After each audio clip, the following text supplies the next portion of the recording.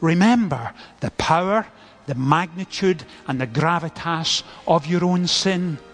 But never, ever, ever, ever forget the power, the magnitude, and gravitas of the grace of God. Welcome to First and Foremost, a weekly broadcast of First Presbyterian Church in the heart of downtown Greenville.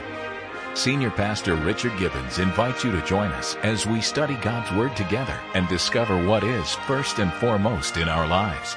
If you have your Bible with you, can you turn to the last book of the Bible, Revelation chapter 3, and we're reading and studying together the first 6 verses. If you're turning it up in the church Bible, available for your use in the pew, you'll find it on page 1916, 1916, Revelation chapter 3. We're reading verses 1 to 6. Most of you are aware that over the last few weeks we have been steadily working our way through the book of Revelation. And Jesus is writing through the Apostle John, or Jesus is speaking rather, through the writings of the Apostle John to 7 churches in an area known as Asia Minor back then, but today modern Turkey. So if you've ever visited Turkey, you wouldn't be too far away from the churches we've been looking at. And today we come to read about the church in Sardis. Revelation 3, verse 1. To the angel of the church in Sardis write, these are the words of him who holds the 7 spirits of God and the 7 stars. I know your deeds. You have a reputation of being alive, but you are dead. Wake up, strengthen what remains and is about to die.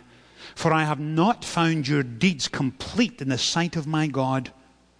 Remember, therefore, what you have received and heard. Obey it and repent. But if you do not wake up, I will come like a thief, and you will not know at what time I will come to you. You have a few people in Sardis who have not soiled their clothes.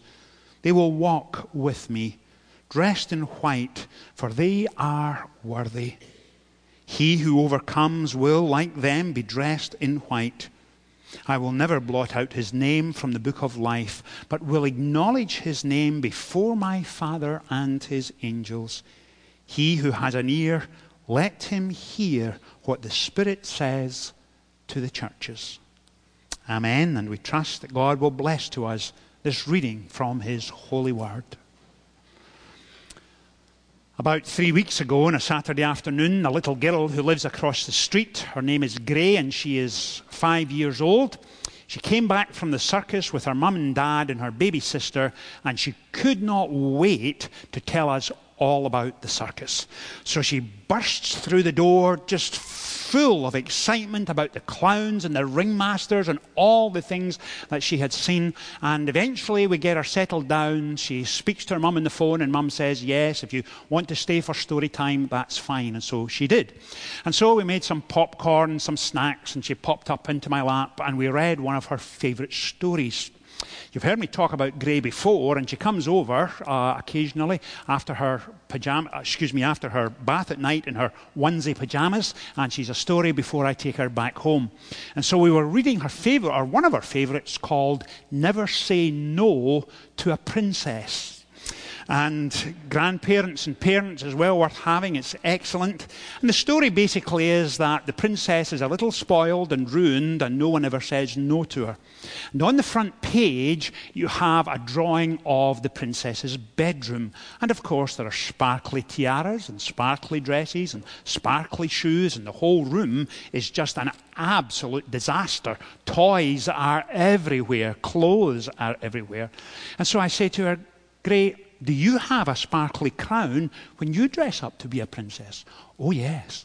I said, and do you have sparkly shoes? Oh, yes, just like them, pink. I said, and do you have a sparkly dress? Oh, yes, I have a sparkly dress. And I said, now, do you help your mom and dad clean up your room?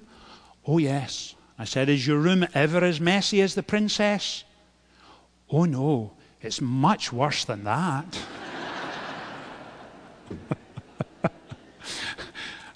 And the reason I enjoy telling that story is this. there is a refreshing honesty about it. Because when you're 5 years old, you don't know all the subtle nuances of adult conversation, and you just call it as it is. And here in Sardis, as the risen, exalted Christ is writing to the church in Sardis, he calls it as it is. It is not only profoundly challenging, it is also deeply inspirational, refreshing, and honest. And so as we come to the passage this morning, let me read again the opening verse. These are the words of him who holds the 7 spirits of God and the 7 stars. Now, we've seen that language used throughout these chapters 1 and 2 to the 7 churches, and in essence it means this.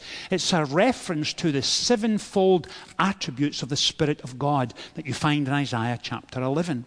And the 7 stars are the 7 churches, and here is Jesus with the Spirit of God and the church of God, and he is speaking on behalf of the Spirit of God and of course the Father and the Son to the 7 churches. That's what's happening there in symbolic language. And then he becomes very pointed and he says, I know your deeds. You have a reputation of being alive, but you are dead. Now that's quite a statement. That's strong language right to the very beginning of this epistle. The church should be the very opposite of dead and dying and shriveling, imbued by the Spirit of God. We have the Word of God to inspire and encourage and strengthen and enable us. And yet there are dead churches. We have one here in the first century at Sardis. Now, before we go much further, let me suggest this. It's difficult to understand exactly what's going on in a scriptural passage until you understand a little about the cultural, historical context for the city of Sardis. So let me give you a brief overview of the city of Sardis. City of Sardis itself was one of the oldest cities in Asia Minor. It was at the junction of roads for Pergamum and Smyrna and Ephesus. It was a wealthy city known for its carpet manufacturing. It had significant deposits of natural rock and also significant deposits of gold. They had a reputation for a large, growing, developing, busy, wealthy city. And I suspect the church also had a similar reputation because it was part of the city of Sardis. And here is Jesus writing to them. And notice what he says again. I know your deeds, and you have a reputation for being alive, but spiritually speaking, you are dead. You are dead in the midst of this growing, wealthy city with a great reputation. You are dead. In other words, its core values, the things that defined it as a church, were not doing so well. They were dying, if not already dead. Now, you may be sitting there saying, Richard, I'm with you. I understand all that you're saying. But help me tease out what you mean when you say a dead church. Can you give me 4 or 5 things that would allow me to begin to say, okay, I see what you're saying. I grasp it. Describe for me the marks of a dead church. Well, I think the first mark, or one of the marks of a dead church, would be this. That although the church has been impacted by the gospel, although Christ is at work, it has been some time since the people of God responded to the call of God. And often when you see, even today, a church that is dying or decaying, often one of the hallmarks of that church is this, that it's living in the past. All of its language, all of its emphasis and ministry, imperatives and initiatives are always wrapped up in who they used to be, what they once were like. and they're seeking to live back then. Now, you remember last Sunday morning when we looked at the church in Thyatira? There was a similar charge to the church in Thyatira when their memories were more important than their dreams. Do you remember that? Sardis is similar. Any church should be grateful for its past. Any church should be faithful, should be grateful for God's faithfulness and the faithfulness of the folks in the past. It's to be celebrated and honored. But no church can live in the past. One of our primary callings is to listen to the call of God and follow Him to be the people that He is making us, rather than focus on where we were. So that's often the first mark of a dying church. Secondly, there's often, and we see it again today, I'm not sure about the church in Sardis, but I wouldn't be surprised, but a church today who's dying and decaying and shriveling is often a church without children and without teenagers.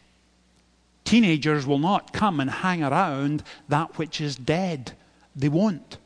Children call it for what it is. Gray, is your room ever as untidy as the princess? Oh no, it's much worse than that. Children call it as they see it.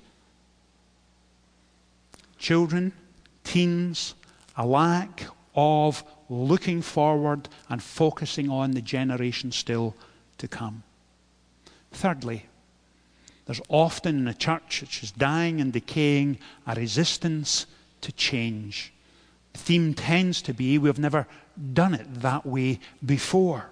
New proposals, new ministry initiatives, new imperatives are floated for consideration, and before they get off the ground, they're shot down. A mark of a church that is dying and decaying. And it takes us to point number 4, and it's this, and you see it time and again, where loyalty within the congregation is to the church, and love on behalf of the congregation is for the church rather than loyalty to Christ or love for Christ. Now, there's a sense in which every one of us who worship on a Sunday morning loves our church.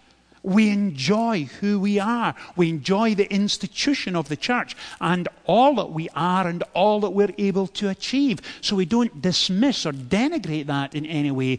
But when it's lifted up over and above a love for Christ and a heartfelt, passionate affection for the things of God, it's often a sign that a congregation is dying and shrinking and decaying.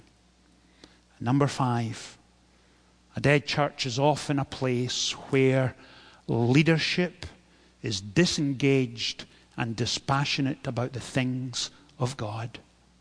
Whenever you go to a church and the leadership are pointed and focused in what they teach, are enthused about their faith, are going to deal with the tough issues and the difficult and controversial issues, you know you're in a place which takes the gospel seriously, where a preacher will talk about personal sin and the need for salvation and a growing love for Christ, and become passionate about prayer, and will focus on social issues of the sanctity of life and the sanctity of marriage, and talk about personal repentance.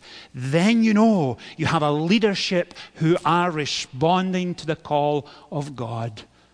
But in a dead church, leadership refuses to deal with the moribund impotence of cultural accommodation.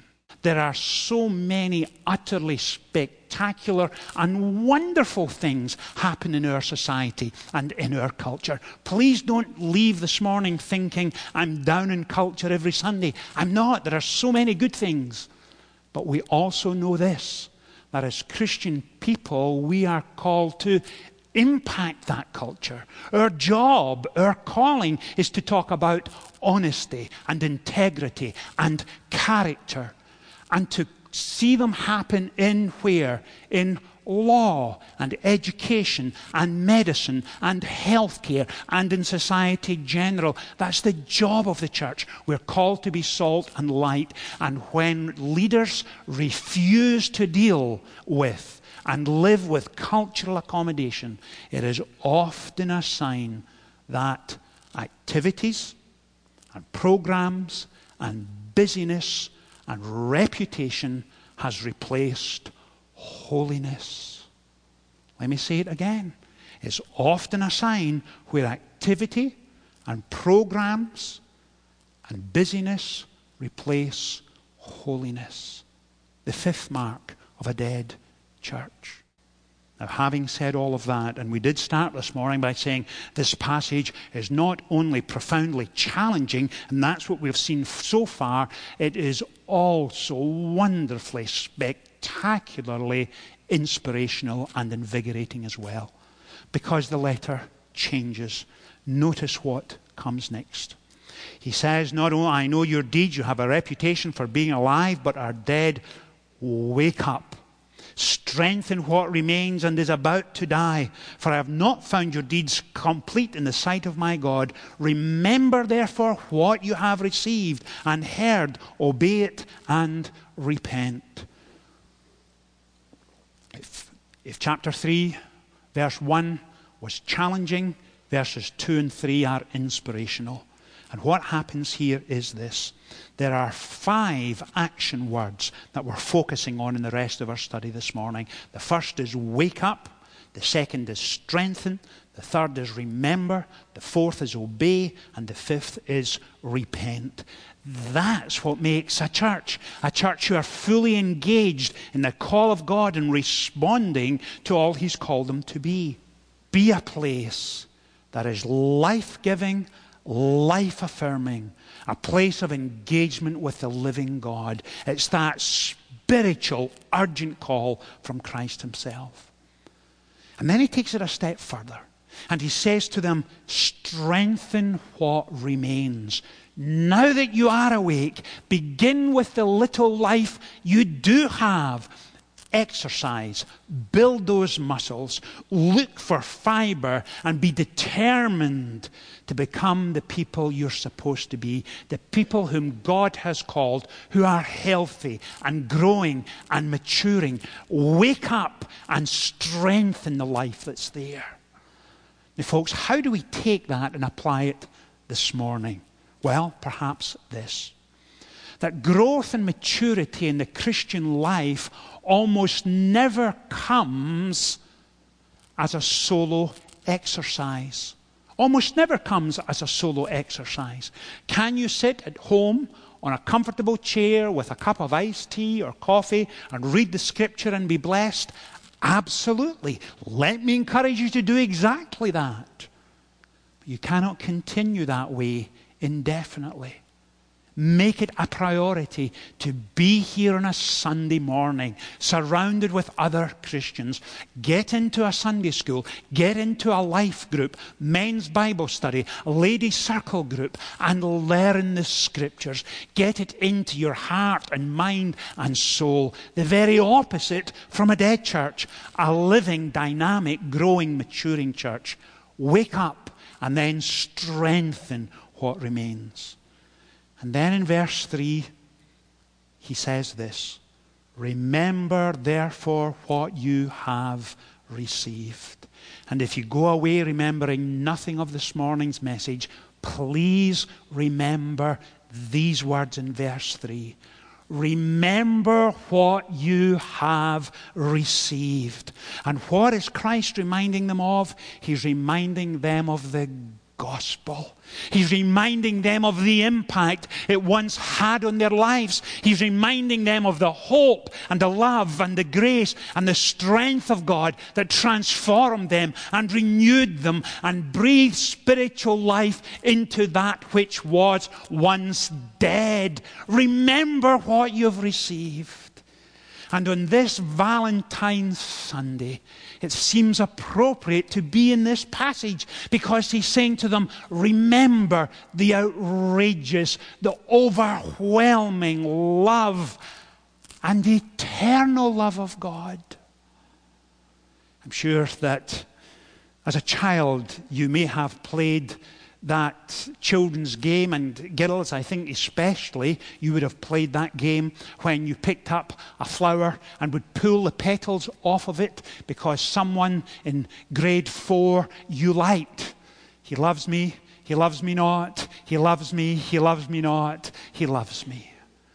When it comes to the eternal, unimaginable, overwhelming, outrageous love of God, He loves me, He loves me, He loves me, He loves me, and it goes on to all eternity.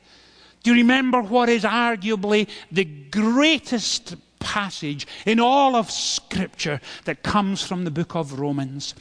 While we were yet sinners, Christ died for us. He died for us while we were yet sinners, when we wanted nothing to do with Him, when we turned our back on Him, treated Him with contempt, and couldn't care less. At that point, He died for us. Remember the gospel, church in Sardis. Remember the gospel, church in Greenville. Get it into your bloodstream. Live it out. Follow Him. Remember what you have heard. And then what? Obey it.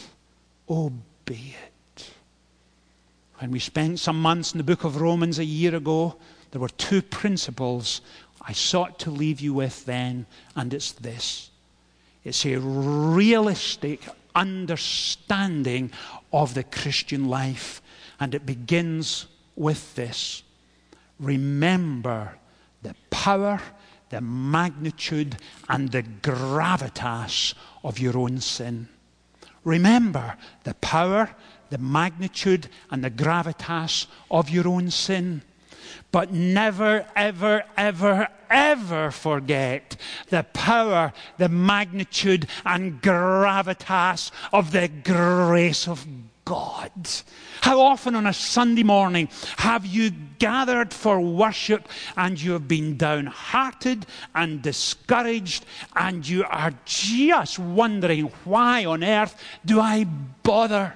And then by the end of the service, as we've spent time in the Word of God, He's breathed life into the Scriptures and encouraged us, and we leave strengthened and enabled and ready to serve because we've remembered the power, the magnitude, and the gravitas of His grace.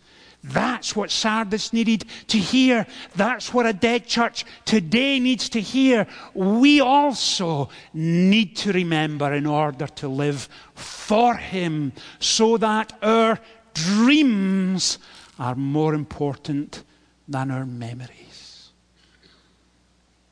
But He's not finished there. 2 more words, action words to remind us.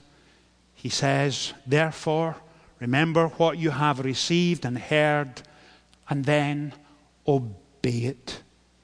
In James chapter 1, verse 22, there is a spectacular verse. And if you're taking notes this morning, please write down James 1:22 and follow it up in the course of today or this week, where James lays out one of those great biblical principles. And this is what he says. Do not merely listen to the word of God, but do what it says. Do not merely listen, but do what it says. Merely listening is that outward ritual of going through the motions because it's the church kind of thing to do. But James is reminding us that there's a world of a difference between reading a menu and eating a meal. There's a world of a difference between reading a prescription and actually taking the medicine. It's in the application that the difference comes. No obedience, no blessing. It's as simple as that. And please understand me when I talk of obedience, because obedience often sounds stark or mechanical. But we don't obey the Scriptures and live for Christ simply because they say so, although we ought to. We don't do it out of duty. We do it out of delight. And we do it out of delight because we know and love its author. That's the point. That's the point. We know and love its author. Obey. And then finally, repent.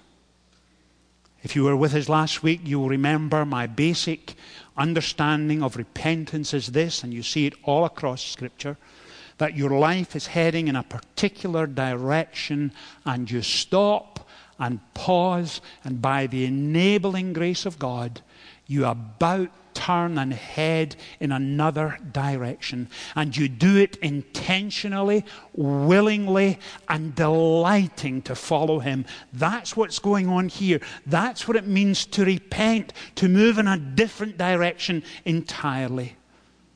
You become intentional about Christ-like lifestyle, maturing and growing and being obedient in your faith. So having said all that, how do we now sum it up this morning? In these 6 verses, Jesus lays out for the church in Sardis, He creates clarity for them. He then gives to them ministry imperatives. He then gives to them spiritual initiatives. And He presents them a vision of who they could be. And they have a choice. And each one of us here this morning, watching on television, listening on the internet or on the radio, you have a choice. Who will you become? Do you wish to be spiritually alive or dead? Do you wish to intentionally step up, become asleep or awake? Or are you more concerned about your reputation than you are walking with Christ? May God take His word and seal it to our hearts this morning. Let's pray together. Father, thank You for this remarkable passage of Scripture. Thank You for Your eternal love ever extended towards us. Thank You for Your call upon our lives. Enable us, please, this morning to leave here determined to walk with You, committed to live for You. Father, wake us up, encourage us, strengthen us, and enable us by Your grace to live for Christ in these days. And in His name we pray. Amen. First Presbyterian Church will hold its 39th annual Turner Memorial Prayer Breakfast on Thursday, March 3rd. This year's speaker is Cleveland Browns quarterback Connor Shaw, who will speak at 7 a.m. following a full breakfast buffet opening at 6. Tickets are $10 each and are available at the church office, Monday through Friday from 8:30 until 5. Tickets will not be sold at the door. For more information, call Lindsey Graham